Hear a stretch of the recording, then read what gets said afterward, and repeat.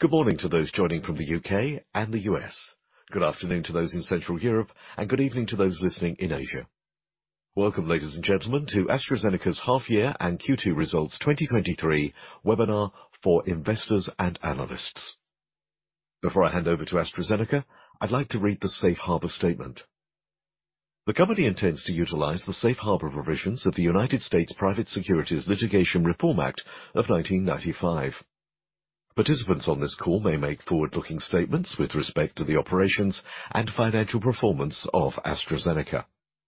Although we believe our expectations are based on reasonable assumptions, by their very nature, forward-looking statements involve risks and uncertainties and may be influenced by factors that could cause actual results to differ materially from those expressed or implied by these forward-looking statements. Any forward-looking statements made on this call reflect the knowledge and information available at the time of this call. The company undertakes no obligation to update forward-looking statements. Please also carefully review the forward-looking statements disclaimer in the slide deck that accompanies this presentation and webinar. There will be an opportunity to ask questions after today's presentations. Please use the Raise a Hand feature at any time to indicate you wish to ask a question, and please remember to unmute your line when invited to speak. And with that, I'll now hand you over to the company. Thank you, operator, and welcome everybody. I'm Andy Barnett, Head of Investor Relations at AstraZeneca, and I'm very pleased to welcome you to AstraZeneca's first half and second quarter of 2023 conference call. As usual, all materials presented are on our website. This slide contains our usual safe harbor statement. We will be making comments on our performance using constant exchange rates, or CER, core financial numbers, and other non-GAAP measures. A non-GAAP to GAAP reconciliation is contained within the results announcement. Numbers used are in millions of US dollars unless otherwise stated. This slide shows our agenda for today's call. Following our prepared remarks, we will open the line for questions. We will try and address as many questions as we can during the allotted time, although I'd ask participants to limit the number of questions you ask to allow others a fair chance to participate in the Q&A. As a reminder, to ask a question, please use the Raise a Hand function in Zoom, or alternatively, you can click the Q&A button and write your questions.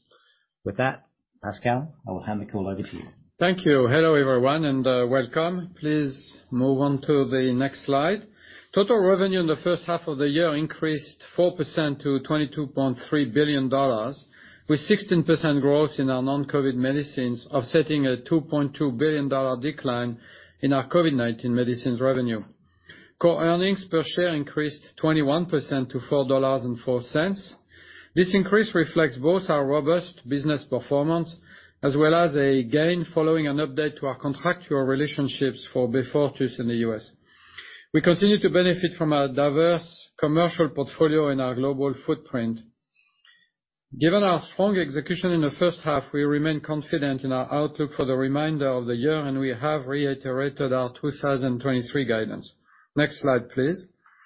Taking a closer look at the performance of our non-COVID business across our regions and disease areas, growth in the emerging markets continued to be strong. In particular, outside of China, emerging markets outside of China collectively grew by 38% in the first half. This growth underscores our confidence that these markets will become increasingly important to our business. We also saw double-digit growth across the EU and Europe in the period. On the right-hand side, you will see that we delivered a robust double-digit growth across oncology, CVRM, RNA, and rare disease, and as expected, we saw declines in VNI. This growth reflects strong medicines performance across these areas. Please advance to the next slide. When we look at performance across our portfolio in the first half, we had 8 medicines deliver over $1 billion each in product sales. A broad range of these products are driving our growth, as you can see from this slide. Through effective lifecycle management, we've seen an acceleration in the rate of growth for several medicines, such as Imfinzi and Farxiga, with new indications making important contributions to revenues. Ultomiris growth stood out once again, and is the result of both successful conversion from Soliris as well as growth in patient numbers. We've also seen promising global growth from some of our more recently launched medicines, including Enhertu, Calquence, Breztri, Tezspire, and Saphnelo, all of which are helping to change the course of their respective diseases. Next slide, please. Confidence in our long-term outlook is supported by our robust late-stage pipeline, which now has well over 120 active projects. Importantly, we maintain a rigorous approach to R&D development, setting a high bar for late-stage trial initiations and advancing only the most promising projects. We strive to stay at the front of the innovation curve, and we have already progressed 14 unique new molecular entities into late-stage development. We're making good progress towards initiating 30 new pivotal trials this year, having dosed 9 in the year to date, with recent additions including the LITHOS trial for breast-free asthma and 2 next-generation propellant trials, which will support expansion of our PMDI portfolio. As we indicated last quarter, most of the new pivotal trials are expected to dose in the second half of this year. Our pipeline continues to make exciting progress with 8 positive pivotal oncology trials already this year. These are shown on the right-hand side of this slide. In particular, we are encouraged by the positive results from the TROPION-Lung1 trial of Dato-DXd and are excited to unlock the full potential of this promising medicine. On the next slide, Ahad and I can take you through our financial highlights in the first half, as well as provide some further insights into how we are embracing the power of artificial intelligence across our manufacturing and supply chain. Over to you, Aradhana. Thank you, Pascal, and good afternoon, everyone. As usual, I will start with our reported P&L. Please advance to the next slide. As Pascal mentioned, total revenue increased by 4% to $22.3 billion in the first half. Total revenue, excluding COVID-19 medicines, increased 16%. Alliance revenue of $627 million includes $475 million of Enhertu profit sharing from geographies where Daiichi Sankyo books product sales. Collaboration revenue of $220 million includes a $180 million license fee from the Serum Institute of India, booked in the second quarter, relating to our COVID-19 antibodies license agreement. Please advance to the next slide, which shows our core P&L. The core product sales gross margin in the first half was 82.9%, benefiting from lower production costs in prior quarters and certain non-recurring items in the first quarter. As previously communicated, we expect the product sales gross margin in the second half to be negatively impacted, similar to in prior years, by seasonality for FluMist and certain other medicines, the mandatory price reduction for Tagrisso in Japan, as well as the full impact of inflation. We still expect the product sales gross margin on a full year basis to be slightly higher than pre-COVID-19 levels. Looking ahead beyond 2023, we expect product sales gross margin percentage will be negatively impacted by profit sharing arrangements. While we already see this dynamic with Lynparza, we anticipate the impact to increase as we start seeing higher sales from medicines such as Enhertu and Tezspire in regions where we book product sales and then pay out a portion of profits to our partners through cost of sales.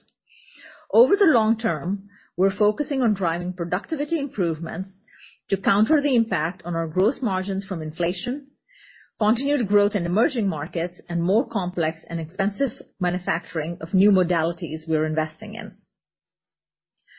Core operating expenses in the half increased by 8%. R&D costs increased by 9%, driven by continued investments in our pipeline. The increase in SG&A costs partly reflects spend behind new launches such as Topaz and Himalaya, which are driving the strong growth of Imfinzi and Imjudo, for example, as well as existing brands like Farxiga and Breztri, and geographic expansion of the rare disease medicines portfolio.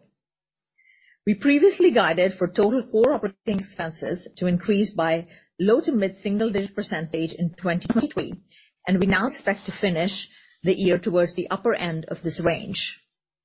Similar to the phasing we observed in 2022, we expect R&D and SG&A spend to be weighted towards the second half. Other operating income of $1.1 billion includes $712 million related to the previously announced updated agreements on Beyfortus, which was booked in the second quarter. The increase in other operating income is in line with the guidance set out at the start of the year, where we said that other operating income would be higher versus last year. The tax rate in the second quarter was lower than our full year guidance due to certain tax incentives and mix of profits in lower tax legal entities. For the full year, we continue to expect that core tax rate will be between 8 and 22%. Core EPS of $4.07 in the first half represents an increase of 21% at constant exchange rates. Next slide, please. Our net cash inflow from operating activities increased by $400 million to $4.9 billion, and we continue to see improvement in our cash conversion. Net debt increased by $1 billion to $24 billion, driven by the payment of the second interim dividend in March and $2.4 billion in deal payments, which include the second payment to Acerta made in the first quarter. As a reminder, we will pay the third and final payment in 2024. For the full year, we continue to anticipate deal payments relating to prior business transactions to be in line with last year, around $2 billion, excluding Acerta. We have paid just under $1 billion in the first half. Our net debt to EBITDA ratio continues to decrease and is now at 1.9 times or 1.7 times if excluding the non-cash adjustment for the Alexion inventory fair value uplift, which will soon disappear as we have now minimal inventory remaining from the time of the acquisition. Today, we are reiterating our 2023 total revenue and core EPS guidance.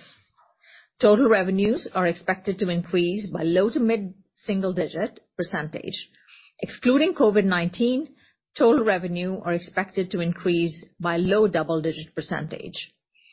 Growth in the second half will be hampered by patent expiries, including Symbicort in the U.S. and Nexium in Japan, where we saw first generics end of last year. We now anticipate revenue in China to increase by low to mid-single-digit percentage. And as I mentioned earlier, we now anticipate total operating expenses on the upper end of the range, with phasing of SG&A costs towards the second half of the year similar to prior years. In addition, given that we anticipate starting several new phase 3 trials in the second half of the year, R&D and associated clinical and new product costs will be higher in the second half. Based on June average FX rates, we now anticipate a low single-digit adverse FX impact on total revenue and a low to mid-single-digit adverse impact on core EPS. Please advance to the next slide. Continuing with the artificial intelligence theme, today I want to highlight global operations and how we are leveraging AI to accelerate drug development, manufacturing processes, and drive supply chain efficiencies. To share 3 specific examples here. First, in drug development, with our in-house AI-enabled tool, Route Manager, we have reduced in-route synthesis lead times from 9 to 12 months to 5 to 6 months, and we're striving to further reduce lead times to less than 3 months. Additionally, with this tool, we've been able to reduce the number of experimental trials, cutting lead times and driving efficiencies in COGS, while also providing sustainability benefits through fewer synthetic steps.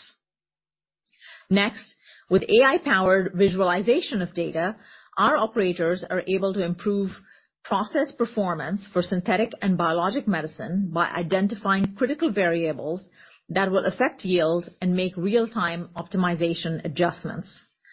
In the future, advanced continuous process verification will drive further robustness and yield increases. Third example, we've implemented AI-enabled enhancements across our supply chain. For example, Sweden is one of our largest global sites, manufacturing over 12 billion tablets and capsules every year.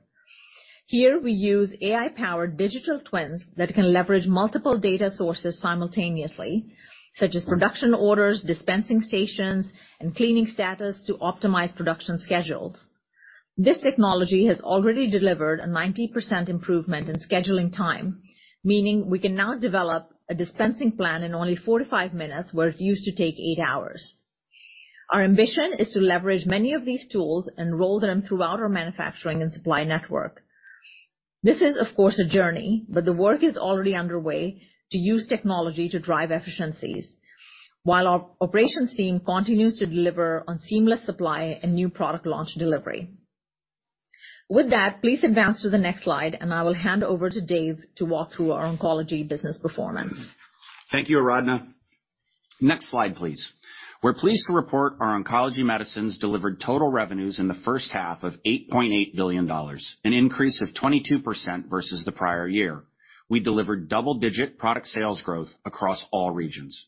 Turning to individual medicine performance in the second quarter, Tagrisso global revenues grew 10%, reflecting strong underlying demand for ADAURA and FLAURA across all regions.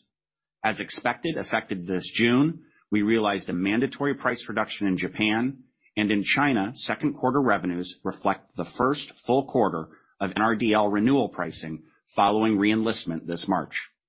Following the ASCO plenary presentation of ADAURA overall survival data last month, we expect expanded use of Tagrisso in the adjuvant setting, as well as potential for new reimbursements in certain geographies.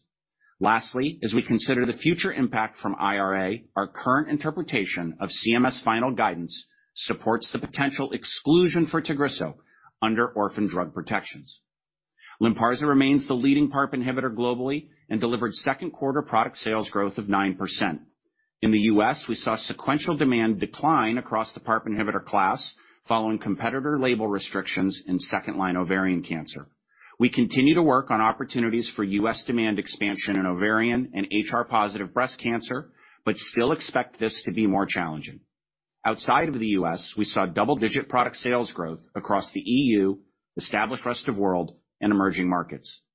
In Q2, Imfinzi total revenues, inclusive of Imjudo, surpassed $1 billion in a quarter for the first time, up 58% and largely driven by new launches of Topaz, Himalaya, and Poseidon.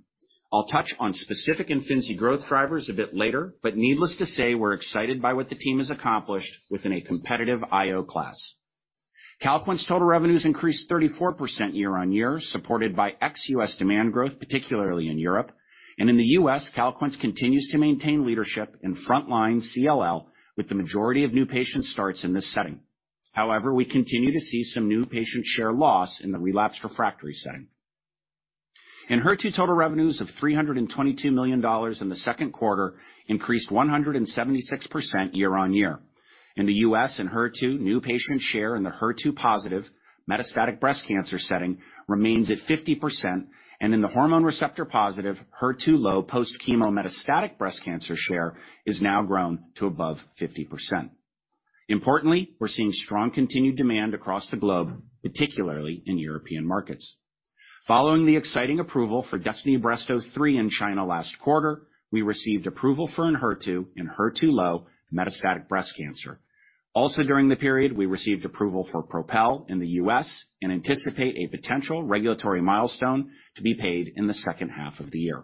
And finally, we were granted priority review in the U.S. for Capitello 291. Next slide, please. We've seen remarkable Imfinzi and Imjudo growth driven by the recent launches of Topaz, Himalaya, and Poseidon. We're excited about the current trajectory of these launches and the broader potential of Imfinzi, as supported by the suite of ongoing lifecycle management programs. First, Himalaya in unresectable hepatocellular carcinoma has established a clear foothold for Imfinzi in GI cancers. Last month at ESMO World GI, we presented unprecedented 4-year overall survival data, the longest follow-up to date in unresectable HCC. This sustained benefit, coupled with strong safety, will continue to support rapid adoption and the establishment of a new standard of care. The launch of Topaz represents a step-change innovation in biliary tract cancer, and the strength of this data demonstrates the transformative benefit of IO in this setting. In the U.S., Topaz has become the undisputed standard of care within months, and the EU and Japan launches are already outpacing the U.S. trajectory. We're making progress with Poseidon in the U.S. and in Europe with a crowded and competitive setting. This launch, together with our efforts with Pacific and Caspian, continue to solidify a strong leadership position within lung cancer. In the first half of this year, we delivered 4 positive phase 3 trials of novel Imfinzi combinations across lung, GI, and GYN settings. Matterhorn in gastric and gastroesophageal junction cancer was the first global phase 3 trial of IO plus FLOT to demonstrate statistically significant pathologic complete response. In endometrial cancer, we are excited to report that DUO-E showed Imfinzi plus Lynparza and Imfinzi alone significantly improved progression-free survival, and Susan will cover these trials in more detail shortly. Over the balance of the year, we look forward to additional phase 3 readouts with PACIFIC-2 in lung cancer and EMERALD-1 in GI. Building on Himalaya, EMERALD-1 and EMERALD-2 will enable our leadership in HCC. Finally, we'll continue to advance our next wave of IO with our novel bispecifics, volrustomig and rilvegostomig and sabagostomig. With that, please advance to the next slide, and I'll hand over to Susan to cover key R&D highlights in the quarter. Thank you, Dave. Next slide, please. It's been an exciting first half of the year with 8 positive pivotal trial readouts. We had a large presence at ASCO with more than 130 abstracts featuring 22 approved and potential medicines, highlighting the momentum of our pipeline.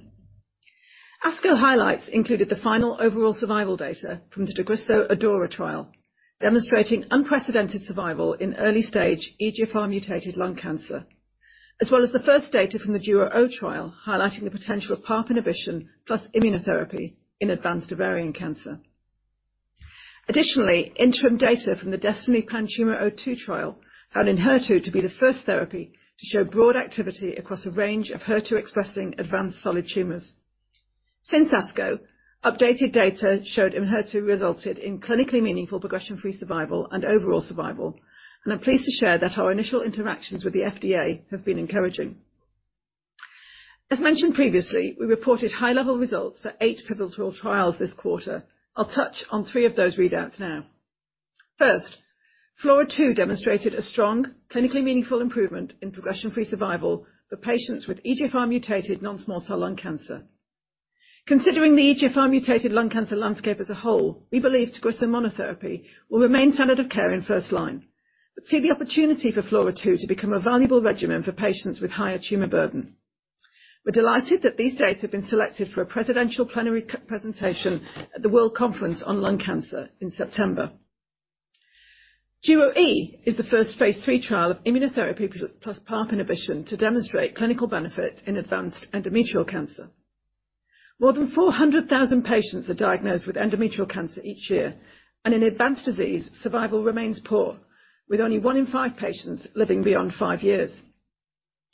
In DUO-E, both Imfinzi plus Lynparza and Imfinzi alone significantly improved progression-free survival when added to chemotherapy, with the greatest clinically meaningful benefit observed with the combination of Imfinzi and Lynparza as maintenance treatment.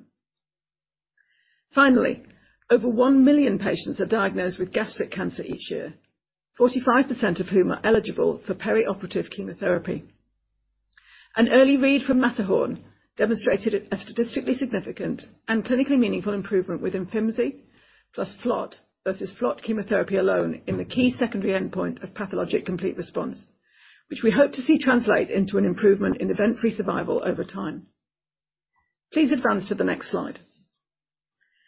We recently announced positive high-level results from the first phase 3 trial for Dato-DXd, the TROPION-Lung01 trial. This trial investigated Dato-DXd versus docetaxel in second and third-line non-small cell lung cancer and demonstrated a statistically significant improvement in progression-free survival and an early trend in overall survival. The adverse event profile of Dato-DXd was overall consistent with previous trials, including rates of all-grade ILD. Whilst there were some cases of grade 5 ILD observed in the trial, we are confident in the positive benefit-risk profile for Dato-DXd. These data reinforce our view that Dato-DXd will be an important potential medicine in multiple cancers, including lung cancer. Initial interactions with the FDA have been encouraging, and we are proceeding to file TROPION-Lung01. In addition to TROPION-Lung01, we have 3 active phase 3 trials in the front-line setting investigating Dato-DXd in combination with immune checkpoint inhibitors, TROPION-Lung07, 08, and AVANZAR.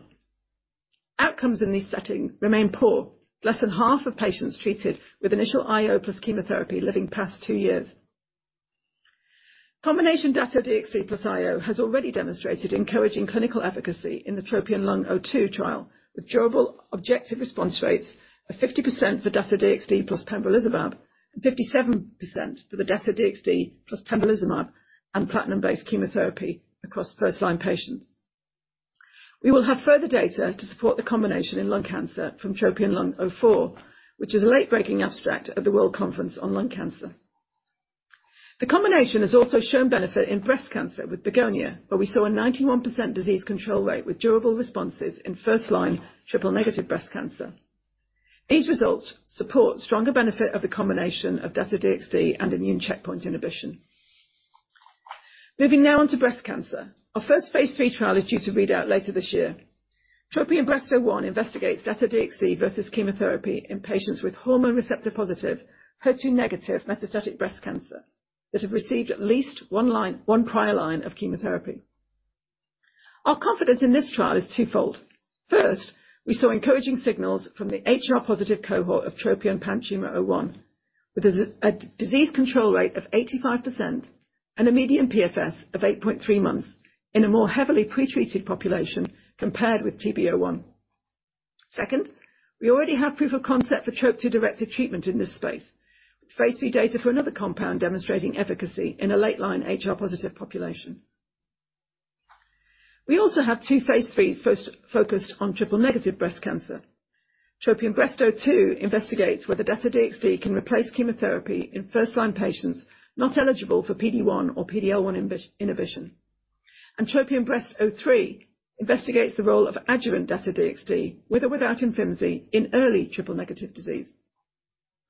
We are on track to deliver on the promise of Dato-DXd in lung and breast cancer, and TROPION-PanTumor01 and 03 are generating the data needed to support further investments in the future. And with that, please advance to the next slide, and I'll pass over to Ruud to cover biopharmaceuticals performance. Thank you, Susan. Next slide, please. Biopharmaceuticals delivered total revenue of $9.1 billion in the first half, with both CVRM and RNI posting double-digit growth. Within global CVRM, Farxiga total revenue grew 41% to $1.5 billion in the quarter, driven by continued uptake in CKD and heart failure. Farxiga is now approved in 62 countries for patients with heart failure with preserved ejection fraction. And this quarter, we were pleased to gain approval in the United States for the liver, which means heart failure patients can now benefit from Farxiga regardless of the left ventricular ejection fraction status. Fasenra, Breztri, Tezspire, and Saphnelo continued their strong momentum, delivering combined growth of 48% in the first half. These brands are becoming a larger driver of our overall performance. In the second quarter, these brands made up 46% of our RNI total revenue, up from 36% in the first quarter. Next year, we will add another innovative medicine to our portfolio with the launch of Airsupra in 2024. In the second quarter, Fasenra grew 16% to $406 million, driven by strong demand in the US and Europe, as well as some favorable inventory movements in the quarter. We recently filed Fasenra for its first approval in China, following positive high-level results from the Miracle trial. Tezspire delivered $81 million in total revenue in the second quarter, up from just $30 million last year. When we look at the combined global sales by AstraZeneca and our partner Amgen, Tezspire reached $257 million in the half, an impressive achievement in only 1 year since launch. Tezspire is now available in 11 markets and has enjoyed notable early success in the US, Japan, and Germany, with more European launches to come later this year. Symbicort total revenue in the second quarter remained stable. However, we still anticipate the entry of generic competition in the United States in the back half of the year. In VNI, we saw the first product sales for Beyfortus, which is now approved in the United States following a unanimous vote by the FDA Antimicrobial Drugs Advisory Committee supporting Beyfortus' benefit-risk profile. AstraZeneca manufactures Beyfortus and then supplies product to Sanofi for distribution, and we record our sales to Sanofi as product sales. We will also book alliance revenue earned on Sanofi's Beyfortus sales outside the US, where we share profits with Sanofi. We're looking to make Beyfortus available to protect infants in the US and Europe ahead of the 2023 RSV season. Next slide, please. The continued growth of Farxiga is the result of a decade-long development plan to broaden its use from diabetes to chronic kidney disease and heart failure patients. Our pioneering research has led to Farxiga becoming the leading medicine in its class, bringing its mortality benefits to millions of patients globally. We see further opportunities to come for the DAPA molecule and other combination therapies, giving us the potential to address additional unmet needs among cardiorenal patients and other indications. Our Farxiga combinations remain on track with plans for phase 3 decisions later this year. With that, please advance to the next slide, and I will hand over to Mene. Thanks, Ruud. This slide, we're on the right slide. This slide outlines our participation at recent medical congresses where we showcased data for tozorakimab, our anti-IL-33 monoclonal antibody. We also highlighted the importance of real-world data and patient outcomes across RNI and CVRM. Firstly, at the American Thoracic Society Congress, lung tissue samples taken from patients with COVID-19 were stained and analyzed. And the images I'm showing you here show localization of higher levels of IL-33 in the airway tissues, providing further scientific rationale for targeting IL-33 in severe viral infections in our phase 3 TILIA trial. Also at ATS, real-world data highlighted the importance of prompt intervention with Breztri. Initiating treatment within 30 days following a moderate or severe COPD exacerbation decreased the risk of future exacerbations by 24% versus delaying treatment by 6 months, and by 34% versus delaying treatment 6 months to 1 year. At the European Renal Association, we presented real-world evidence underscoring the importance of early diagnosis of CKD. Multinational study Reveal CKD demonstrated that 85 to 95% of stage 3 CKD remains undiagnosed. Data also showed that delaying diagnosis by just 1 year resulted in an increased risk of deterioration, kidney transplant, or long-term dialysis treatment.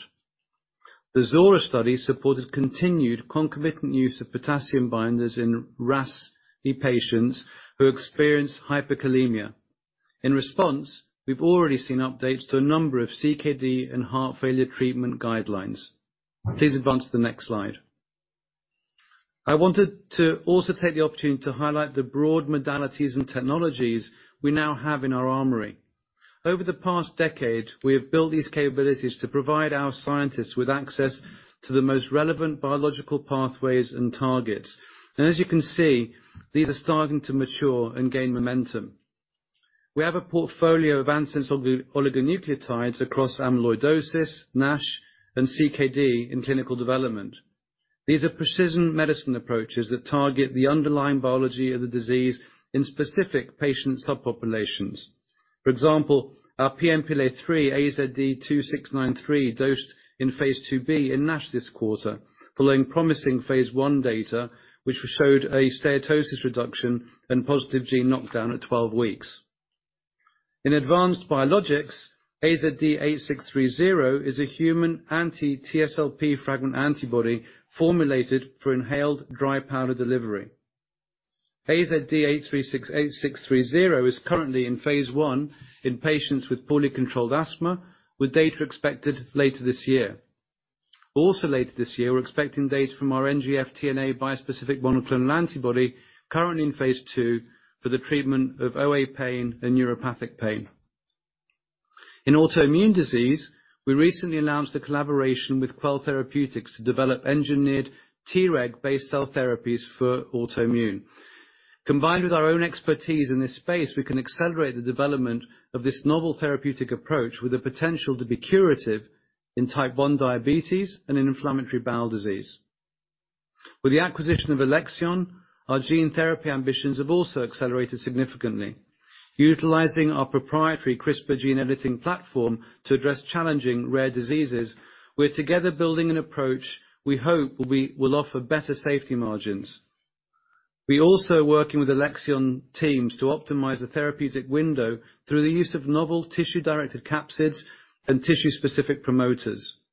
The possibility of curative treatment for rare genetic disease becomes achievable when combined with the Alexion rare disease expertise. With that, I will now hand over to Mark, who will cover the rare disease genomic strategy in more detail, along with rare disease highlights in the period. Please advance to the next slide. Thank you, Mene. Can I see the next slide? In the first half, rare disease total revenue grew 12%, contributing $3.8 billion. Growth in the period was driven by increased demand and benefited from timing of tender market orders, slightly offset by the one-time pricing adjustment in the international region recognized in the second quarter of last year. Across the portfolio, our global patient numbers continue to grow, and notably, this is the first quarter Ultomiris patients exceeded those of Soliris. Ultomiris grew 60% in the second quarter, driven by continued naive patient growth in generalized myasthenia gravis, new market launches, and successful conversion from Soliris across the shared indications. As a consequence of this dynamic, Soliris declined 19%. Though I'm excited by our performance, as I mentioned in the first quarter, we expect some headwinds in the second half of the year. These include pricing pressure related to renegotiation as Ultomiris launches in larger neurological indications and potential for Soliris biosimilar entry in Europe. Also, as a reminder, we benefited from tender market order timing in the second half of last year. Timing of these orders are variable throughout the course of the year, impacting growth versus prior periods. Beyond C5, both Strensiq and Koselugo grew 25% and 30% respectively, reflecting underlying patient demand and expansion into new markets. Please advance to the next slide. During the quarter, Alexion 2220 phase I data were presented at the European Society of Cardiology in patients with transthyretin amyloid cardiomyopathy. As a reminder, ATTR-CM is a progressive and fatal disease caused by misfolding transthyretin depositing in heart tissue. The safety and pharmacokinetic profiles of Alexion 2220 were assessed, and cardiac imaging studies were performed. As shown, the images detail a remarkable reduction in cardiac amyloid deposition over 4 and 12 months. These observations were supported by change in level of cardiac biomarkers as well as functional measures. Alexion 2220 is the first and only medicine to clear amyloid deposition, and it has the potential to reverse the course of disease, both as a complementary therapy with other modalities, but also as a monotherapy. We are excited by this phase I-B data, and as previously shared, we plan to initiate a phase III trial later this year. Across AstraZeneca and Alexion, we are looking to transform the care of transthyretin amyloidosis through multiple therapeutic modalities. Our broader amyloidosis portfolio includes silencer eplontersen and stabilizer acoramidis, for which we have rights in Japan. Recently, our positive 30 months phase III data for acoramidis, which demonstrated a 50% relative risk reduction in cardiovascular-related hospitalization, building confidence in the medicine's ability to stabilize disease progression. Eplontersen met its primary endpoints in hereditary transthyretin amyloid polyneuropathy, and we have ongoing phase III trials in ATTR-CM. We believe this portfolio of medicine, with differentiating mechanism of action, will address the full spectrum of disease severity. Next slide, please. As you may have seen, we have done a series of small to medium-sized business development deals, expanding our technologies and platform in research. I wanted to take the opportunity to highlight some of these and affirm our long-term ambition to be an industry leader in genomic medicines.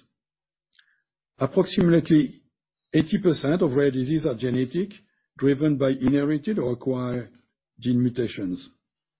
By leveraging AstraZeneca technologies in non-viral delivery systems and nucleases such as CRISPR, LogicBio, GenRide, and Savvy platforms, GCR, gBrain cargo for delivery to the central system or CNS, As well as our own proprietary platforms, we aim to address a number of genetic diseases across liver, kidney, heart and muscle, and CNS. The agreement announced this morning to acquire a portfolio of gene therapy program for rare disease from Pfizer accelerates our time frame to bring this potentially transformative and curative treatment to patients. We look forward to welcoming Pfizer employees who have been driving this program forward, increasing our gene therapy team to over 80 specialists. Together with all my colleagues at Alexion, we are excited to continue our work developing enhanced platform and technologies, leveraging the expertise across a larger group to deliver life-changing medicines to patients where there are limited or no long-term treatment option. And with that, please advance to the next slide, and I will hand over the call to Pascal for closing remarks. Thank you, Mark. Next slide, please. Before I make my concluding remarks, I would like to take a minute to recognize the important steps we are taking to tackle the climate crisis. In particular, our Ambition Zero Carbon program is on track, and we have made significant steps toward achieving our science-based targets. Firstly, we announced our partnership with Vanguard Renewables, allowing us to deliver renewable natural gas, a source of clean heat, to all our U.S. sites, manufacturing and R&D sites by the end of 2026. We also significantly expanded our Easy Forest program with a commitment of $400 million to plant and maintain 200 million trees across 6 continents by 2030. The expanded program will sequester carbon, support biodiversity, and deliver benefits to local communities, positively impacting an estimated 80,000 livelihoods. Lastly, our transition plan is verified by the Science Based Targets initiative, which focuses on deep decarbonization, allowing for only 10% residual emissions removals by 2045. Scope 3 remains to be our largest challenge, and we are committed to partnering with our suppliers. Last week, private sector members of the SMI's Health System Task Force, which I convened, sent an open letter calling on suppliers to commit to joint minimal climate and sustainability targets that contribute to decarbonizing the healthcare value chain. We're playing a leading role in this space, doing our part to limit the impacts on climate change while unlocking opportunities to deliver a more sustainable healthcare system. Please move to the next slide. We have an exciting second half of the year ahead with a number of important pivotal trial readouts, including 2 trials in breast cancer, TROPION-Breast01 and CAPItello-290. 2 trials. We also have 2 trials of Imfinzi and non-small cell lung cancer and HCC. We have a trial with Fasenra and EGPA, as well as the first results of our next generation COVID-19 antibody, AZD3152. We also have a rich catalyst path in 2024, which, given current event prediction rates, will now include DESTINY-Breast06 and LAURA results, from both of which both of which are now expected in the first half of 2024. The progress that we are making in our pipeline overall is inspiring, and I'm excited for when we have the opportunity to share data, the full data from the many studies we have showcased during this call at upcoming medical congresses. Now, please advance to the next slide. Finally, before we turn to Q&A, earlier today we announced that Mene Pangalos will retire after almost 14 years with the company and a great 35-year career.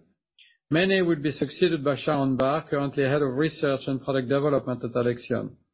When Alexion joined AstraZeneca 2 years ago, a key priority was ensuring that our shared organization would benefit from the world-class talent that Alexion brings. From day one, Sharon stood out as an exceptional scientific leader. Sharon brings tremendous experience that will prove essential to advancing our pharmaceuticals pipeline, along with a strong track record for driving productivity and fostering innovation. This experience, coupled with her leadership style and passion for developing people, places her perfectly to take over the reins from Mene and help us to write the next chapter of success. Over the coming months, Mene and Sharon will complete an extensive handover, supporting a smooth transition of responsibility and ensuring there are no delays to the advancement of projects. Which brings me to Mene, someone who's always quick to praise others, but must take credit himself for all he has done to transform how we approach R&D, delivering a greater than 5-fold improvement in productivity, driving deeper collaborations with academic, biotech, and peer organizations, pioneering programs to promote open innovation, and championing the use of new technologies and modality. And last but not least, leading up our contribution to the UK life sciences sector, and in particular, building our very important presence in Cambridge in the UK. Mene, thank you for your contribution to our company, and I wish you only the best in your retirement. Personally, I will miss your wonderful sense of humor and your intellectual wit, but the quality of the medicines you've brought to patients and the pipeline and capabilities you've built will be your legacy for many years to come. With that, I will hand the call back to Andy for our Q&A session. We will now go to the Q&A with all of our executive members participating, shown here. As a reminder, you can raise your hand on Zoom or type your questions via the Q&A button.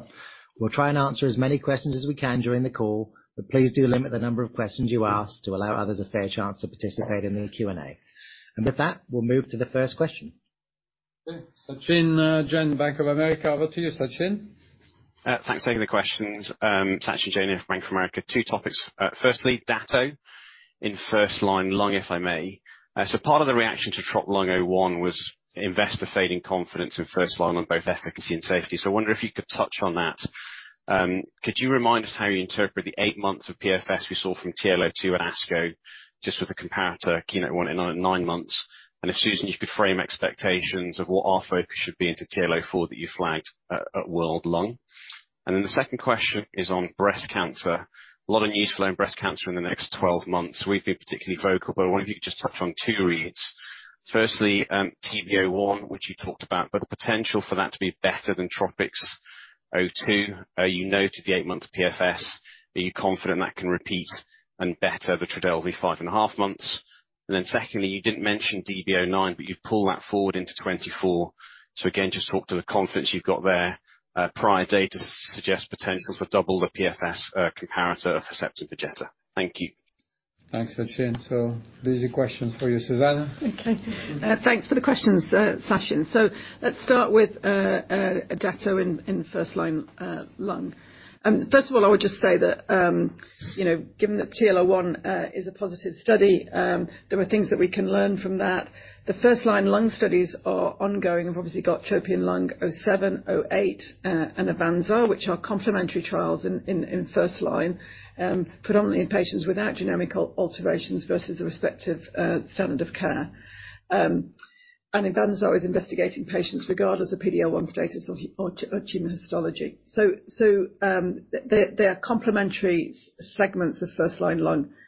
What I would say is that we've now treated across all of these studies together with TL02 and TL04 for over 200 patients on the Dato-DXd plus immune checkpoint inhibitor combination, and we're comfortable with the safety profile that we've seen across that patient population. So I think it's important to just remember that from an ILD perspective, we know that some tumor types have a higher risk of ILD than others, and that later line patients who've had multiple prior lines of chemotherapy are at higher risk of ILD. And so I think it's important that that ongoing safety profile that in first line lung is underpinning our confidence there. When you look at TROPION-Lung02 data that you highlighted, we're encouraged both by the response rate and the durability of response that we've seen from TROPION-Lung02 for both the combination with the doublet of Dato-DXd plus Pembro, and also the triplet when platinum-based chemotherapy is added. What you'll see in TROPION-Lung04 that's a phase 1b study that also looks at the combination of Dato plus immune checkpoint inhibition in lung cancer. So it's an additional data set to TROPION-Lung02. And again, we're happy to talk to you after the data are presented at World Congress on Lung Cancer. For breast cancer, you asked 2 questions. One is about TROPION-Breast01. Again, the confidence in TROPION-Breast01 is based on the data that we've seen that you've already highlighted and that you've already mentioned. I mean, I would just say that for the design of Dato-DXd, we think is a best-in-class ADC. It's got an excellent stable linker and a proven warhead already. And so when we look across cross-trial comparisons with all the caveats that those have, we've seen numerically higher response rates across a number of different settings, and that really underpins our potential to have better efficacy, and have a best-in-class profile in that setting. But obviously, we have to wait for the actual readout of the trial. For DESTINY-Breast09, I think actually the readout time is not hugely shifted here. Obviously, all of the Enhertu trials are accruing rapidly, and that helps with the timelines. But these are also event-driven trials that we look for the outcome. So I don't think there's anything more than that to interpret in the shift in the timelines. I hope that addresses all your questions. Thanks, Suzanne. Tim Anderson. Go ahead, Tim. Great. Thank you.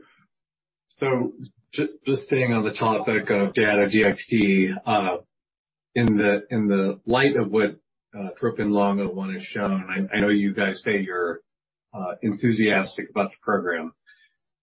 Is your enthusiasm, less or tempered at all by how TL01 read out? Because the benefit, you guys pretty much said is modest. So I'm wondering if that does kind of temper your expectations for that program overall and what that can deliver in other tumor types or even in, other settings for lung cancer. And then a second question, where are you with the retrospective biomarker analysis of TL01? Is there anything you can say yet looking at results by TROP2 expression levels? Okay. Thank you, Tim. So let me just reiterate that we're confident in the data that we've seen for TROPION-Lung01. As we've shared already, we've had initial conversations with the FDA, which have been encouraging, and we're moving to file. So we're looking forward to sharing the full data, which I think will be helpful for everybody at an upcoming conference, and that will obviously provide a more complete picture. But we're confident that the data that we've seen really reinforces that Dato-DXd is going to be an important potential medicine in multiple cancer types, but also including in lung cancer. In terms of the biomarker analysis, work is, as you say, ongoing, and obviously, one important source of data is going to be the TROPION-Lung01 data set. So I look forward to updating you with data once we've had the chance to complete that analysis. Thanks, Suzanne. The next question is from Andrew Baum at Citi. Thank you. So a couple of questions, one for Susan and one for Mark. So you've filed, or you plan to file, the TROPION-Lung01 data with the FDA. Can I ask for which population? Presumably, given you've got modest PFS, the OS is mature, one would imagine there's a subgroup in the second line that is persuasive, or third line for the FDA. So could you just comment on for which indication you are seeking, which population? Is it third line, second line, histology? I ask knowing the likely response, but I'm interested anyway. And then second, to Mark, in relation to your amyloid monoclonal, where we share your enthusiasm, when we think about the outcome trial, are you going to mirror that conducted by BridgeBio with a sort of embedded 6-minute walk as well as an outcome for mortality, for morbid mortality? Or do you think you can get it approved solely on 6-minute walk in order to expedite the time to market? Suzanne, you want to start? Yeah, sure. Thanks for the question, Andrew. So, obviously in the top line results, we've not specified performance by patient subsets. That's entirely in line with our normal practice. TL01 was stratified by the most immediate prior therapy, including anti-PD-L1 or PD-1 immunotherapy, geographical region, and histology, squamous versus non-squamous. It did include patients with actionable genomic alterations, but that was a later protocol amendment, and it's a minority of the patients that are included. I can't really comment on ongoing dialogue with the FDA at this point. Maybe the one thing that we could add here is that, from what we've seen, we think this agent is going to be useful in a large population of lung cancer patients.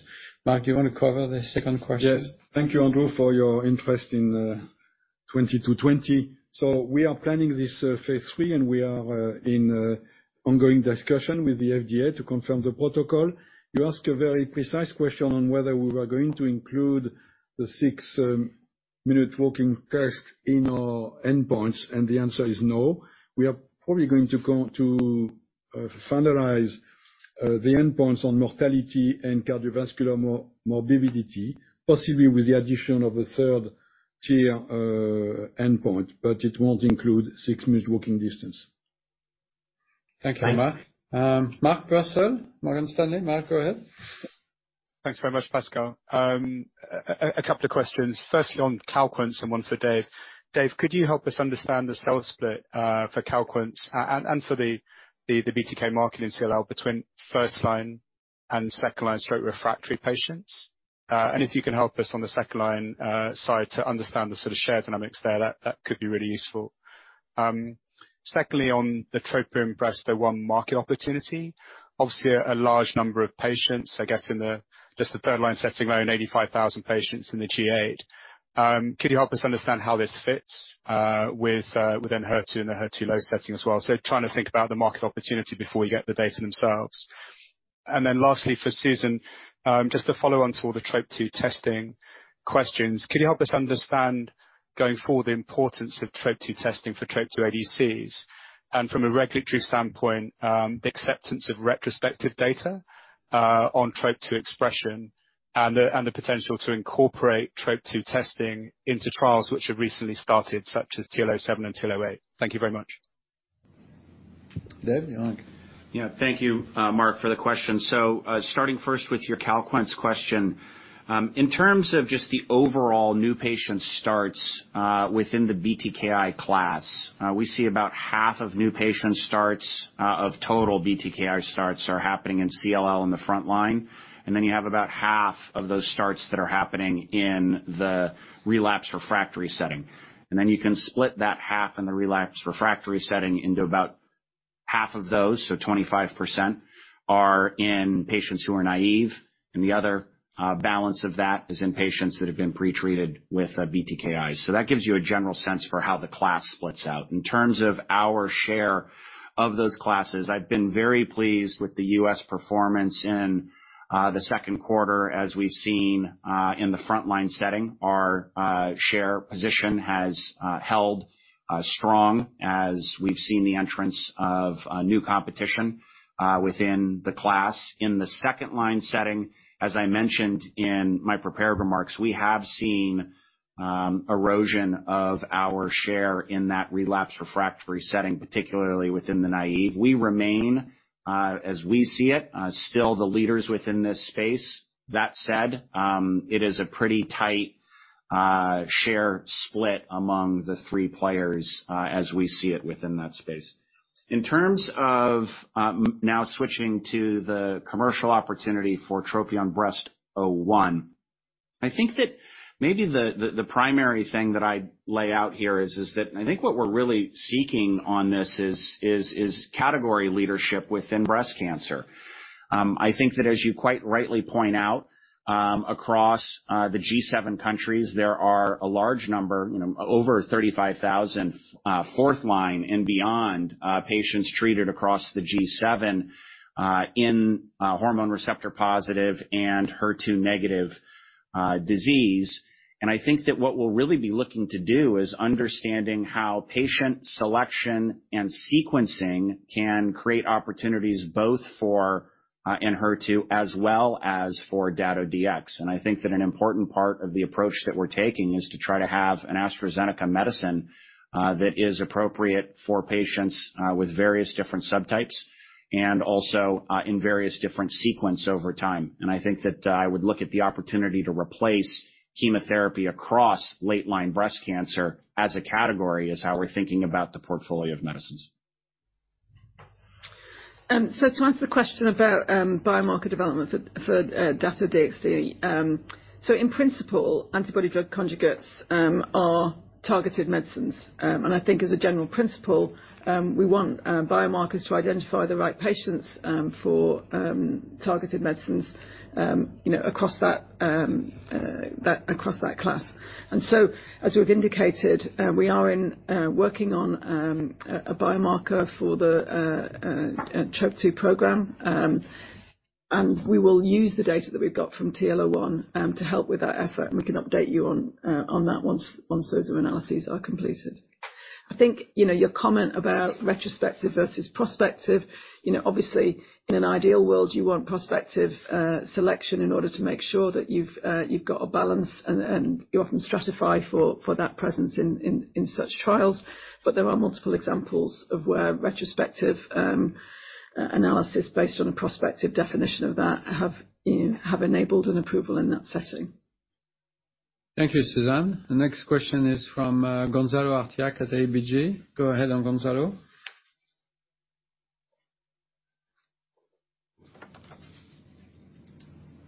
Is that okay? Yeah, we can hear you. Go ahead.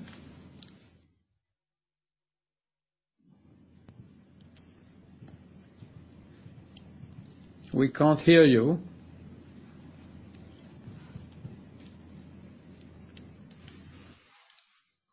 So let's move to the next. Yes. Now, question. Can you hear me? Oh, yeah, Gonzalo, go ahead. We can hear you now. Oh, great. So first one, it's regarding your yesterday's news on Destiny Pan-Tumor02. With the data presented yesterday of improved PFS and OS in line with what you showed at ASCO, how much does this help for a potential tumor-agnostic approval? And here, what is your view on this debate of the use of HER2 grades or different expression levels as a biomarker for potential treatment approach? And specifically in pancreas, where you didn't see any major improvements in terms of ORR, but could you share anything on how does these new parameters, PFS and OS, look like? Thank you. Okay, thank you for the question. So as we shared at ASCO, what we've seen with Enhertu in the Pan-Tumor02 study is impressive response rate and durability of response across multiple tumor types, particularly impressive in the gynecologic cancers of endometrial cancer, ovarian and cervical, but also encouraging data across multiple other tumors. And of course, what we saw in that study was an enhanced response rate in the IHC 3+ compared with the IHC 2+ populations. So it's important just to remember that there's a mixed nature in this trial. You've got multiple different tumor types with different lines of therapy, but generally heavily pretreated patient population. And what you saw there was a response rate, durability response, which is beyond what you would reasonably expect, and certainly in the IHC 3+ population for a standard of care chemotherapy in that setting. So I think it's encouraging now that we've got the progression-free survival and overall survival to back up that response rate and durability of response. I do think there are differences in this setting between IHC 3+ and 2+, which is something we've also seen in other settings as well. And that, if you like, establishes the differentiation from the standard of care. I also think it's true to say, though, that there are patients beyond the IHC 3+ that are clearly benefiting beyond what you might expect from that standard of care chemotherapy. So what I would say is that, conversations with regulatory authorities, including the FDA, are ongoing. As I said, initial discussions are encouraging, and as those develop, we can provide more details. Thanks, Suzanne. Next question is from Richard Parkes at Exane. Richard, over to you. Hi, thanks, Pascal. Just a couple of questions. Firstly, just to push a little bit more on TL01, just to help me understand the difference in the level of optimism at the time of the press release and what you're communicating now. Because as you'll know, your omission of the words clinically meaningful is what's caused nervousness. But clearly, given the decision to file and your optimism today, you do see the overall benefit as meaningful. So can you just help us understand a little better the context for that contradiction somewhat in the communication? Is it additional analysis you've done since the readout, or was there some other reason why you felt you couldn't include that wording in the press release? Second question, bit simpler, just could you update us on progress for volrustomig to phase 3? I know we're waiting for the durability of response data at the lower dose to be presented, and I just wonder, will that be at ESMO or World Lung? Thank you. Suzanne?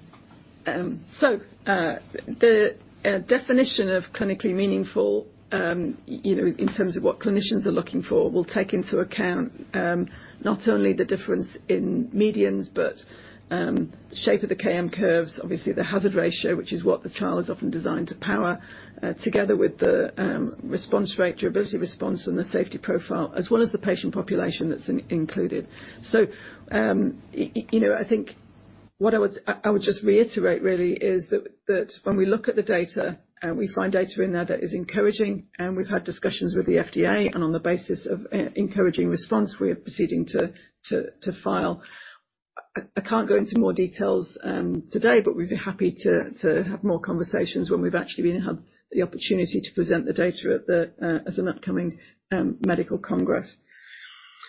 With regards to your question on volrustomig, the program is advancing at pace, and we have indicated that we've got a number of phase 3 trials in planning. We're proceeding again, at pace with those, and as we initiate those and as we have more mature data, we will share those data, but not necessarily, on the timelines that you're asking for. So, at the appropriate time, we will share the data in a public congress. Thank you, Susan. Thank you. Richard, just to add, our partner, Daiichi Sankyo, and us actually, we have a policy of only disclosing the high-level results, as you know, and not the details. So what you saw is the announcement relative to the high-level results. What we have seen is the detailed results, and that's probably also explains some of the discrepancies. But you'll understand better when you see the results at a future congress. And the next question is from Christopher Uhde at SEB. Hi there, Christopher Uhde, SEB. So I have a question on Supernova and the COVID antibody update in general. So obviously, I saw that the timeline seems to be reiterated, but we're moving toward the latter part of the half. Not so much time to get it to patients before the end of the year. So perhaps could you just remind us a little bit about the factors determining the time from top line to EUA? And can you also talk a little bit about how you're planning to brand it? It seems that it won't be Evusheld, but I guess that has advantages and disadvantages. So perhaps you could talk about that. And then in terms of Fasenra, the growth levers going forward, and also thinking about, I saw GSK has an ultra extended half-life IL-5. So what are your thoughts around competition? Thank you. Thank you, Christopher. Iskra, do you want to take the first one, and Ruud, you take the next one? Sure. Thanks, Christopher. Thanks for the question, and also thanks for your continuous interest in this area.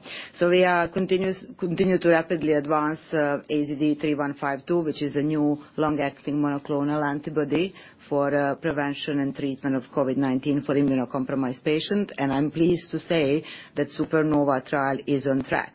As you are mentioning, we did update the trial, and that was as a result of the trial design, and that was a result of the consultation and agreement with the FDA, because we believe that is the fastest way how to achieve emergency approval for the patients in US.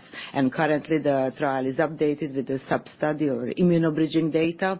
As a reminder, this is a precedent study design and will allow us to have the data late this year. Obviously, as we are moving from the beginning at pace, we will do our best to deliver AZD3152 to the immunocompromised patient in US by end of this year.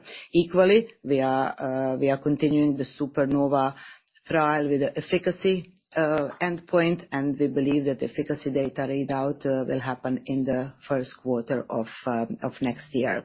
That will allow us to have the approval globally outside of US. On your branding question, thanks for that. I do agree that not having Evusheld brand name for our new next generation monoclonal antibody has its good and bad sides.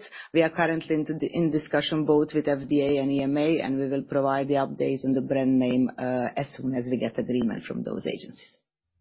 Okay, thank you so much, Chris. Quickly, the growth drivers for Fasenra in the foreseeable future. There are three big ones. First of all, by far the biggest one is still biopenetration is at the low side for biologics in severe uncontrolled asthma.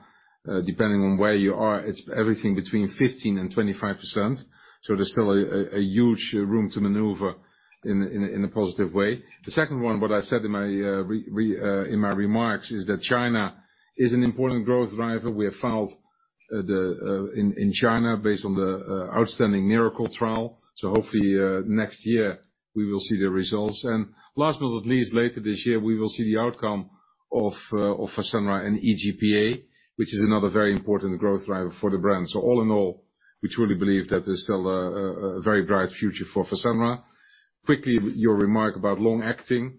Of course, we have our own Fasenra with every 2 months, so we don't foresee a major impact of our molecules. The class is very competitive, but once again, biopenetration across the board is still at a very low level. More competitors will also will grow the market in an acceptable and good way. Thank you, Ruud. James Gordon, JP Morgan. James, over to you. Hello, James Gordon, JP Morgan. Thanks for taking the questions. Firstly, a question on Dato, which would be, is the plan to change anything on the back of the recent Dato update, and what might you change? For instance, could you tweak any of the trials to enroll patients which you think are gonna show stronger efficacy in some sort of subpopulation? And is it TROP2 or is it something more sophisticated that you're actually looking at? 'Cause I saw TROP2 expression was like a pillar on the slide laying out the Dato program. But is it something else where you might end up stratifying? And will you kick off any more Dato phase 3 trials from now, or are you gonna wait until you've got a bit more data from other trials to work out where the strongest efficacy is gonna be generated? And then, just one other question, which was Imfinzi, some very strong growth today. But is there anything one-off here that helped performance? Or actually, if we put Dato aside, is Imfinzi and Enhertu really gonna be the 2 key growth drivers from now until the end of the decade? Can we really extrapolate the strong growth forward for Imfinzi today? Susan and Dave. Okay. All right. In terms of Dato-DXd new trials, let me start with that one. Yes, we are continuing to plan new phase 3 trials with Dato-DXd, you know, as we had indicated at the end of last year, and we continue to be excited about the potential for this molecule in multiple different settings. In terms of the biomarker, TROP2 is highly expressed across many different tumor types, including lung cancer. I think in general about ADCs and prediction of outcome, receptor expression is one element, receptor internalization is another element, and sensitivity to warhead is a third element. There are multiple elements to consider about predicting the patients that are most likely to respond. Of course, we're looking at those different elements in what we're working on from a biomarker perspective. Thanks, Susan. James, on Imfinzi, I mean, I think the first thing I'd note is that we double-clicked into the prepared remarks because we think that the opportunity for Imfinzi going forward is an important one. We've made a series of investments into the life cycle plan and the clinical development plan for Imfinzi, and those now are paying off in terms of positive readouts, and we're commercially taking advantage of that. I think that to go a little bit more specifically, somewhere between 20% and 30% of the Imfinzi growth that we're seeing is coming from the established portfolio, so the Pacific and Caspian indications, where we're seeing strength in Pacific across the globe as we kind of get further away from some of the COVID-19 challenges. We're continuing to progress against Caspian in parts of the globe where we have opportunities, but really it's the new launches of Topaz, Himalaya, and Poseidon that are making up the balance of that. Topaz has rapidly gotten to a place in the markets where we've launched, where we have market share that's well north of 50%. I'd say Himalaya has had a nice uptake, but still quite a bit of opportunity to continue to move with Himalaya. It is a competitive context, and it's one where we are certainly coming up against therapeutic alternatives, but we like the uptake that we've had. Maybe the last proof point just to offer on this, while with Topaz and Himalaya, we have regulatory approvals in over 50+ markets across the globe. We only now today have reimbursement in just around 10. Now, they're 10 of the largest, so it's the U.S. and Japan, and we have early access that exists within France. But we still have a number of countries within Europe, and a lot of countries within international, which yet to come on board. We think the outlook for Imfinzi forward is strong. Thank you, Dave. Emily Field, Barclays. Emily, go ahead. Hi. Thanks for taking my questions. I'll just ask two. The first one, just on Lynparza and maybe digging in a little bit more to the dynamics going on in ovarian. How much of sales is second-line ovarian? And just, kind of we're aware of the registration being pulled for the competitor asset, but sort of why is this impact bleeding over into Lynparza? Do you expect to return to growth in the U.S. For this asset? And then just a question on the raised guidance for China. I was just wondering, is this truly based on sort of improving demand in the region? Is this impacted in any way by some of the price adjustments that are happening with the products on the NRDL? Just any incremental color you can give there. Thank you. Dave, do you want to cover the first one, and Leon could cover the second one? Yes. Emily, thanks for the question. First part of this is that if we take a look at PARP class starts across lines in ovarian cancer, over the course of the year, the starts are declining, and that is predominantly a phenomena of lower desire on the part of medical oncologists to treat in the second-line setting in ovarian cancer, as there's been, as you know, I think, quite a lot of changes that have been happening there with respect to competitor labels and discussion and dialogue with the FDA. Within the context of that, we've been doing a good job to continue to drive our Paula and Solo indications. Solo, we really have probably fully penetrated, though there is opportunity to continue to drive HRD testing rates in the front line. Unfortunately, a bit of what's happening is that those gains are being offset by some of the second-line declines. Now, today, in terms of where we stand, the second line represents a significant minority of our ovarian cancer business, and so I'm hopeful that even with a narrower PROpel label, that we have an opportunity to continue to drive growth in Lynparza with PROpel and in some of the other populations that I've mentioned. But it is going to be slower progress that we're making there. I will say outside of the United States and Europe, we're making nice progress with PROpel within Germany. We're continuing to drive growth opportunities that we have in breast cancer, and also within ovarian cancer ex-US. But I think that the growth rates that we'll see on Lynparza, while still in front of us, will be a bit slower. I do, though, look forward with optimism to hopefully having regulatory path forward with DuoE. We'll see how things net with DuoO, and those would certainly be enthusiastic areas for us to launch into. Yeah. Regarding China guidance, I think China is this year we have some headwinds on oncology price cuts because of NRDL renewal last year. So major oncology products get a cut. And also Seloken getting to VBP, which is a large product. But actually, we should also focus on a lot of opportunities because we're launching rare disease and also Enhertu in China, Calquence in China. So lots of new products are being launching, a little bit lagging behind the global speed pace. But I think we are looking forward to a lot of new launches. We haven't yet launching Imfinzi, Topaz, and also Himalaya. And we also have launching strongly into Adara, the indication, and FLAURA2. And for inhalation business, Symbicort is a very strong growth, and Breztri, after getting to NRDL second year now, so is also embracing very strong growth. And Pulmicort, after last year's VBP, we digested, and this year we back to growth now. So Forxiga is also one of a very major important growth driver, and together with Roxa and also all the other CVM portfolio doing extremely well.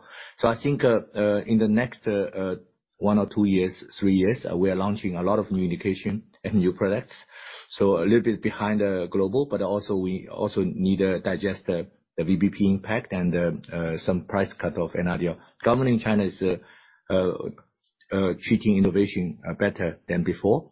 So I think is also very good sign for NRDL policy, some of the transparency and also bring quite a good policy. Thank you, Leon. Victor Sundberg, Nordea. Victor, over to you.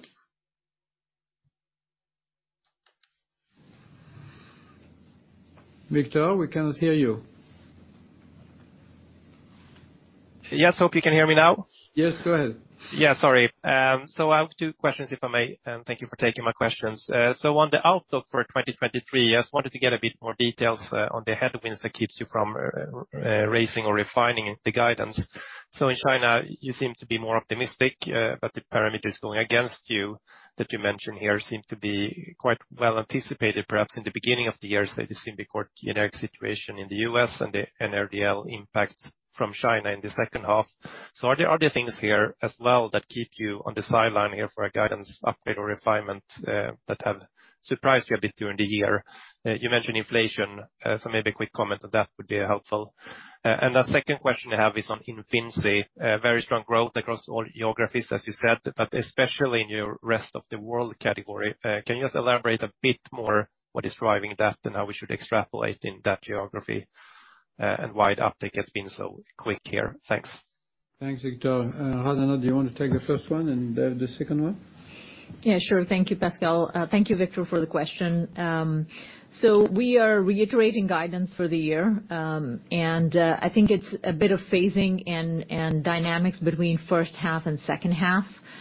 In the second half, we are going to experience, as you just mentioned and I mentioned before, the Symbicort generic in the U.S.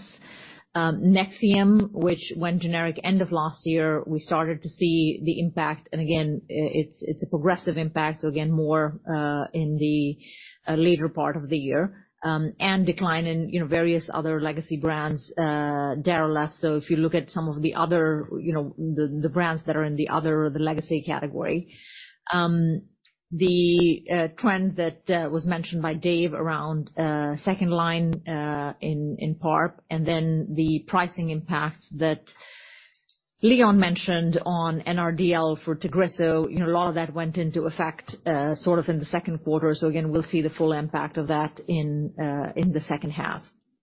I made some comments around gross margins. FluMist is again a product that does impact our gross margin, and that's again more weighted towards the second half. But really, when you look at both from a revenue and cost standpoint, in both SG&A as well as R&D, primarily driven by all the study starts as well as the material that we'll need to produce from a clinical supply standpoint. A lot of that is weighted towards the second half in R&D costs. So again, it's more phasing than anything else, and we're reiterating our guidance for the full year. And then Dave on Imfinzi, rest of world. Yeah. So, Victor, it stems back to the answer to the question that I gave previously to James. Established rest of world is made up predominantly of sales from Japan. I think that if you take a look at a lot of the other international markets, they sit within emerging markets. So the success that you see in the quarter for Imfinzi and Judo is really driven by very rapid uptake that's been happening over the course of the half with Topaz 1.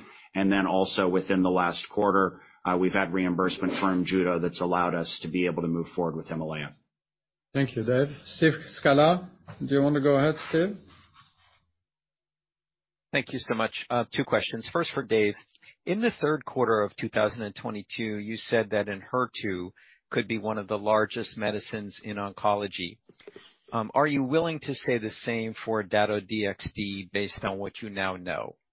And second for Susan, does AstraZeneca plan to alter the study design of TROPION-Lung07 and 08 based on the results of TL01? Thank you.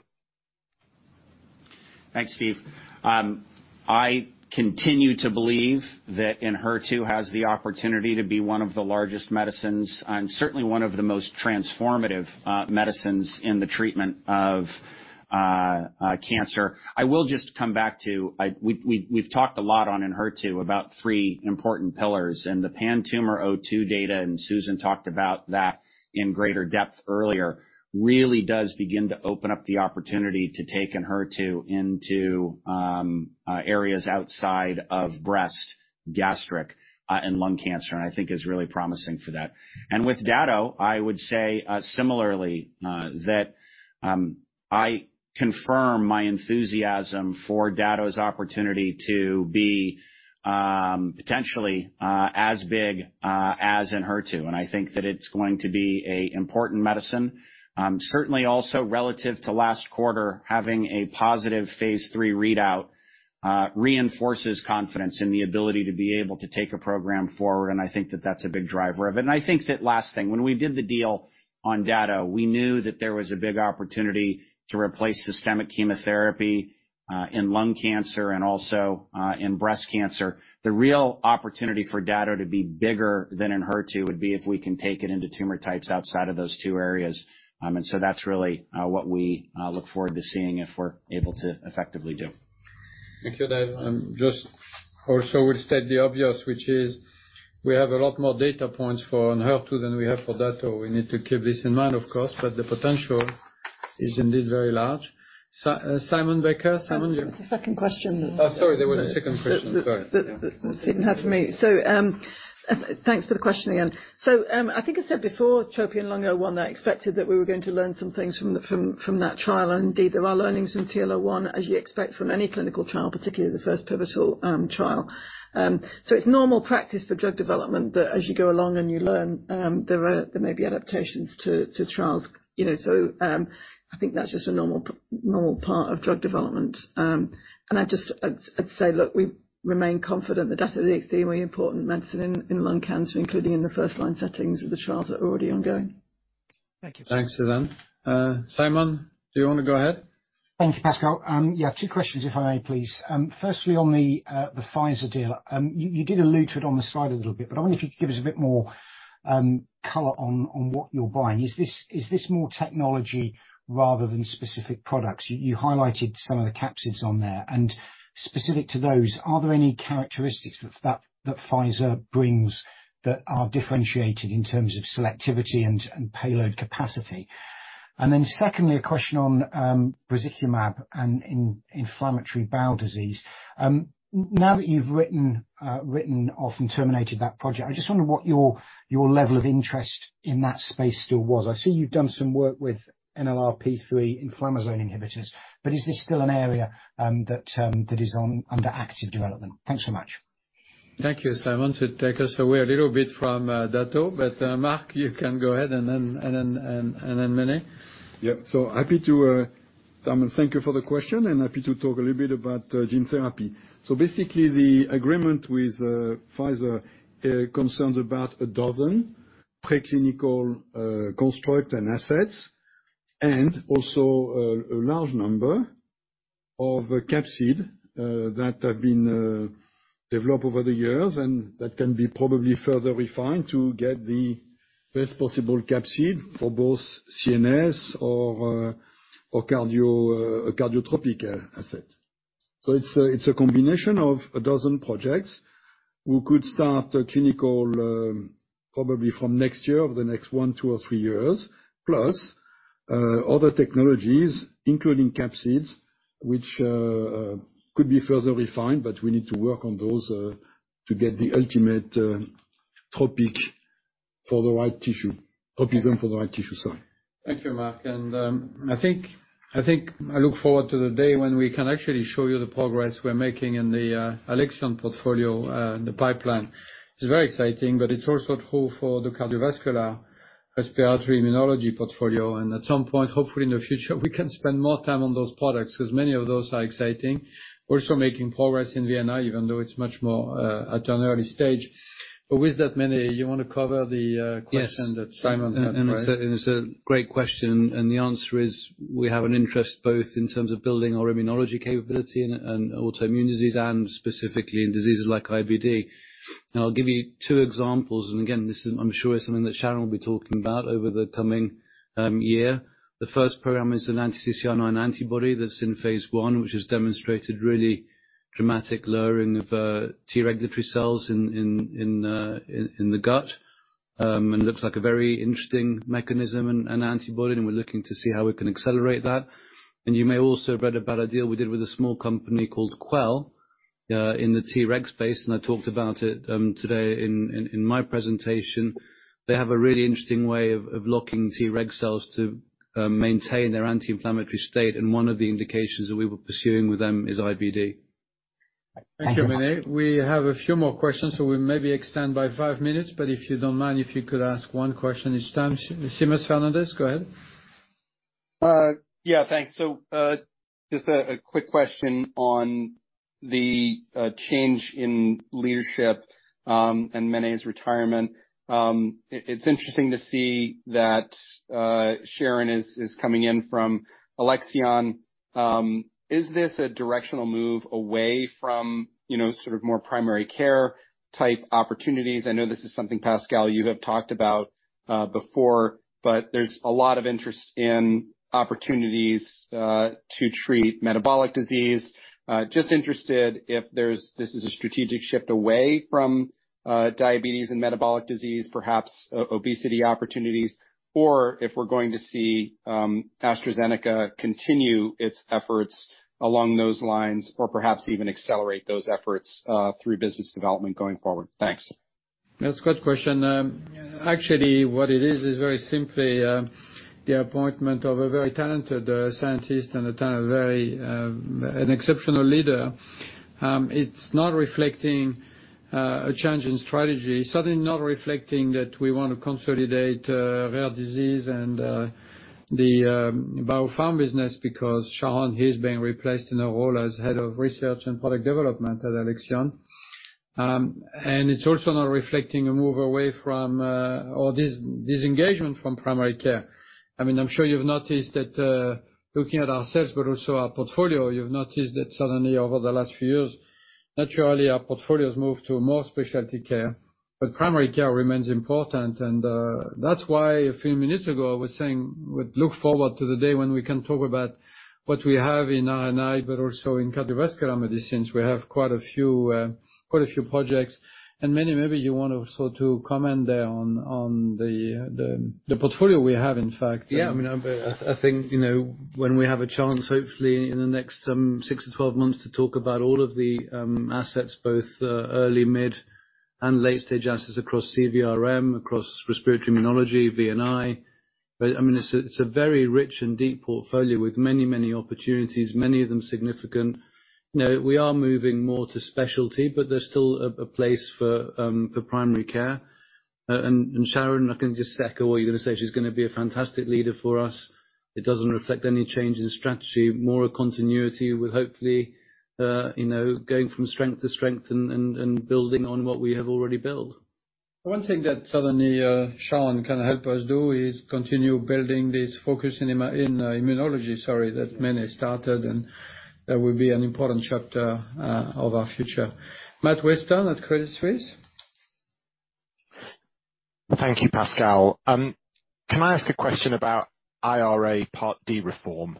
So at face value, Astra's oral oncology business is going to face significant headwinds over the coming years as pharma's contribution to catastrophic cover in Part D steps up significantly. But offsetting that, there's also the potential for volume uplift on lower copays and reduced foundation support. I wonder if Dave could walk us through the pushes and pulls for the oncology business, and whether he sees it as a meaningful net negative, something that washes its face, or maybe even a net positive. And if I am allowed, Pascal, I know you said one, can I cheat? Susan, on TL01, when do you expect the OS data to be mature, and will you present the PFS data before the OS data is available? Thank you. So thanks, Matt. So on the IRA, it is in terms of co-pays, etc. I think it's probably a small positive for primary care products and a bigger positive for oncology. Not only oncology, but more expensive oral medicines. And with this, I'll hand over to Dave, who can comment more specifically on oncology. Yeah. So if we take a look at the first part, Matt, of the question, we haven't shared now for quite some time specific product level breakdown of percent of business that's within Medicare Part D. What we have shared that across the AstraZeneca complete portfolio, that 25 to 30% of it is Part D. And you're right that the oral oncolytics are above that average relative to kind of understanding the magnitude of the exposure here. So certainly you can model out what the impact of having to pick up catastrophic looks like. I will say, though, that it is an important offset that comes with the ability to be able to have copay capped and also smoothed over the course of the year. With these expensive oncologics, really the copay exposure that patients in Medicare plans face on the affordability is quite significant. There's no mechanism for industry to be able to help in the way that we do with programs in the commercial side of things. So while $2,000 of copay may be a barrier for a number of patients still within the United States, particularly within the some of the elderly populations, we do think that there's an important reduction that's going to happen here.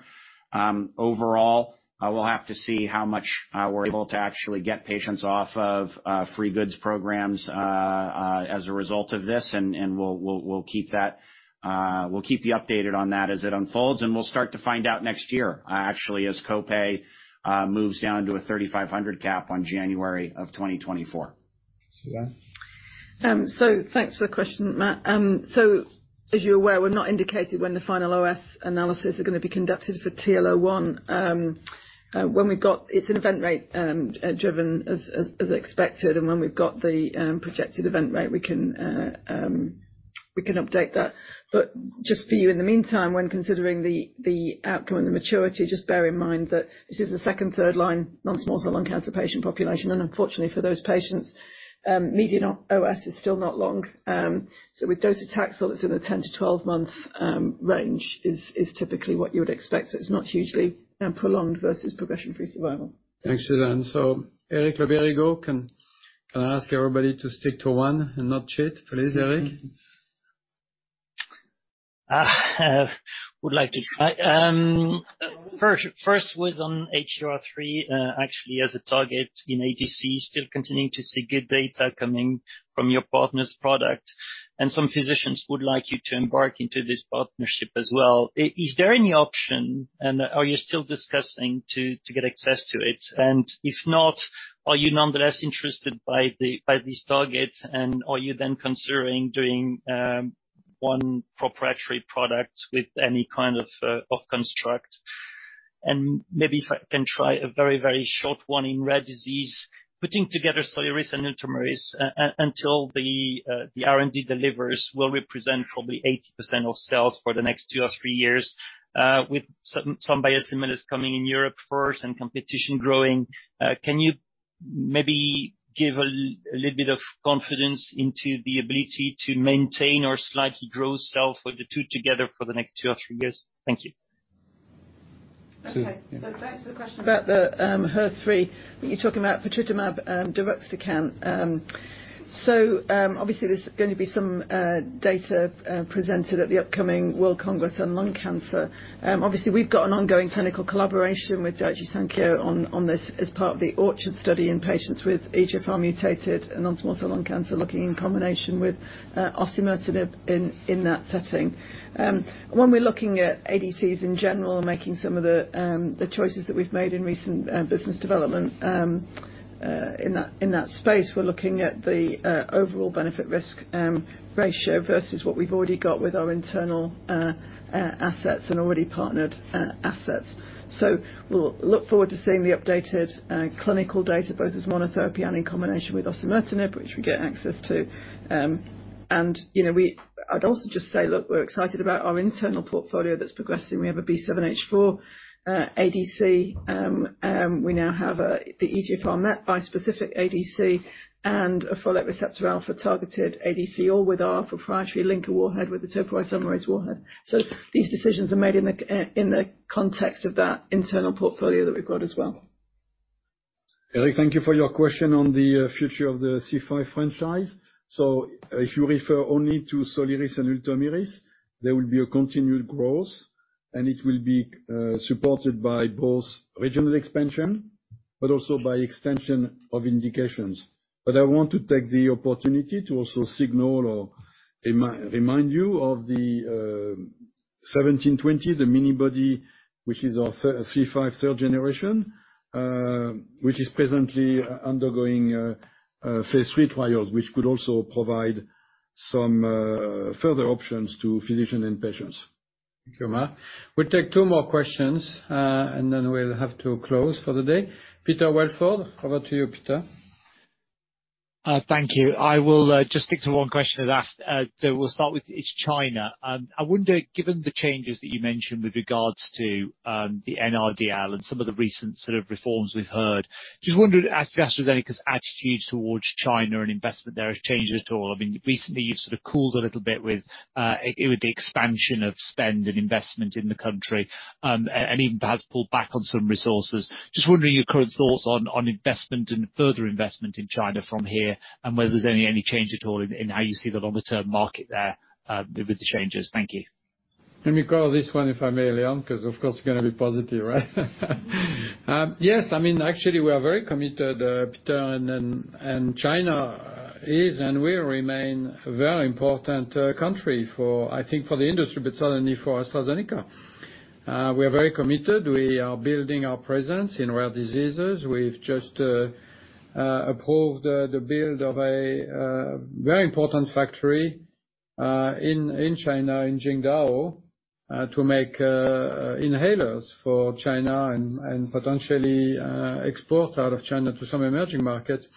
So we are definitely committed. We have a strong R&D team. We also, as I've said before, leveraging our connections to partner with local biotech companies and help them develop and commercialize their products globally. So it will remain a very important country for us, not only because we have products to sell to help patients there, and as you know, there are lots of patients, but also because it's a source of innovation, and it is for us becoming or has become some time ago already, actually, a strategic center. Anything you want to add there, Leon? Yeah, I think Pascal mentioned quite completely. I think I really hope you can pay also more attention to outside China, because outside China, emerging market is larger than China now and are growing much faster. And I think there will be a lot of opportunity and untreated, undiagnosed patients opportunities there. And within China, we still have a lot of products like biologics for Fasenra and all these important new launches. We're still very excited and look forward. And it's a source of innovation, and it's a manufacturing center, and it's also a big market. That's a good point. I mean, outside of China, the growth was 38% first half, so I'm sure you noticed that. Every region of the emerging market regions is growing very strongly. We've been accelerating the catching up on the approval of new products and launching them, so a lot of growth today and also to come. So maybe the last question, Luisa Hector at Berenberg. Luisa, go ahead. Thank you, Pascal, and maybe a chance to say thank you to Mene for sharing his insights over the years and for numerous discussions around R&D productivity. And so Mene, maybe a question for you on that. So your slide on the breadth of platforms in place in biopharma. My question there would be that actually much of Astra's success has come from the simplicity of small molecules and antibodies. So with these novel platforms there, does it change anything in the R&D decision-making processes? And I think you're at 6 Rs, maybe more now, but you know, how does anything change in that decision-making given the complexities of these exciting platforms, and do they carry more risk? Thanks, Luisa. First of all, thank you. And the reason why I wanted to show the platform is because we have been building them for a long time, and of course, monoclonal antibodies and small molecules remain a very important part of the pipeline, and you know, many of the molecules that we have across the pipeline, across both oncology and biopharm. But these next generation platforms are important because the reason why we failed today predominantly is because our scientific hypothesis is wrong. As we go into more genetically validated targets, quite often you can't target them with a monoclonal antibody or a small molecule. So having access to gene editing, oligonucleotides, advanced biologics gives you a chance to attack more complicated pharmacology and disease and hopefully improve your probability of success. And that's what we've been trying to do. So it's not that we're not interested in small molecules or biologics. I don't think our decision-making changes. It just opens up more opportunities in terms of the biology that we can attack. Thank you, Mene. Such a beautiful question to finish, Luisa. Thank you for this. So we'll end the Q&A here. Thank you again for all your great interest in our company, and I wish you all a great weekend.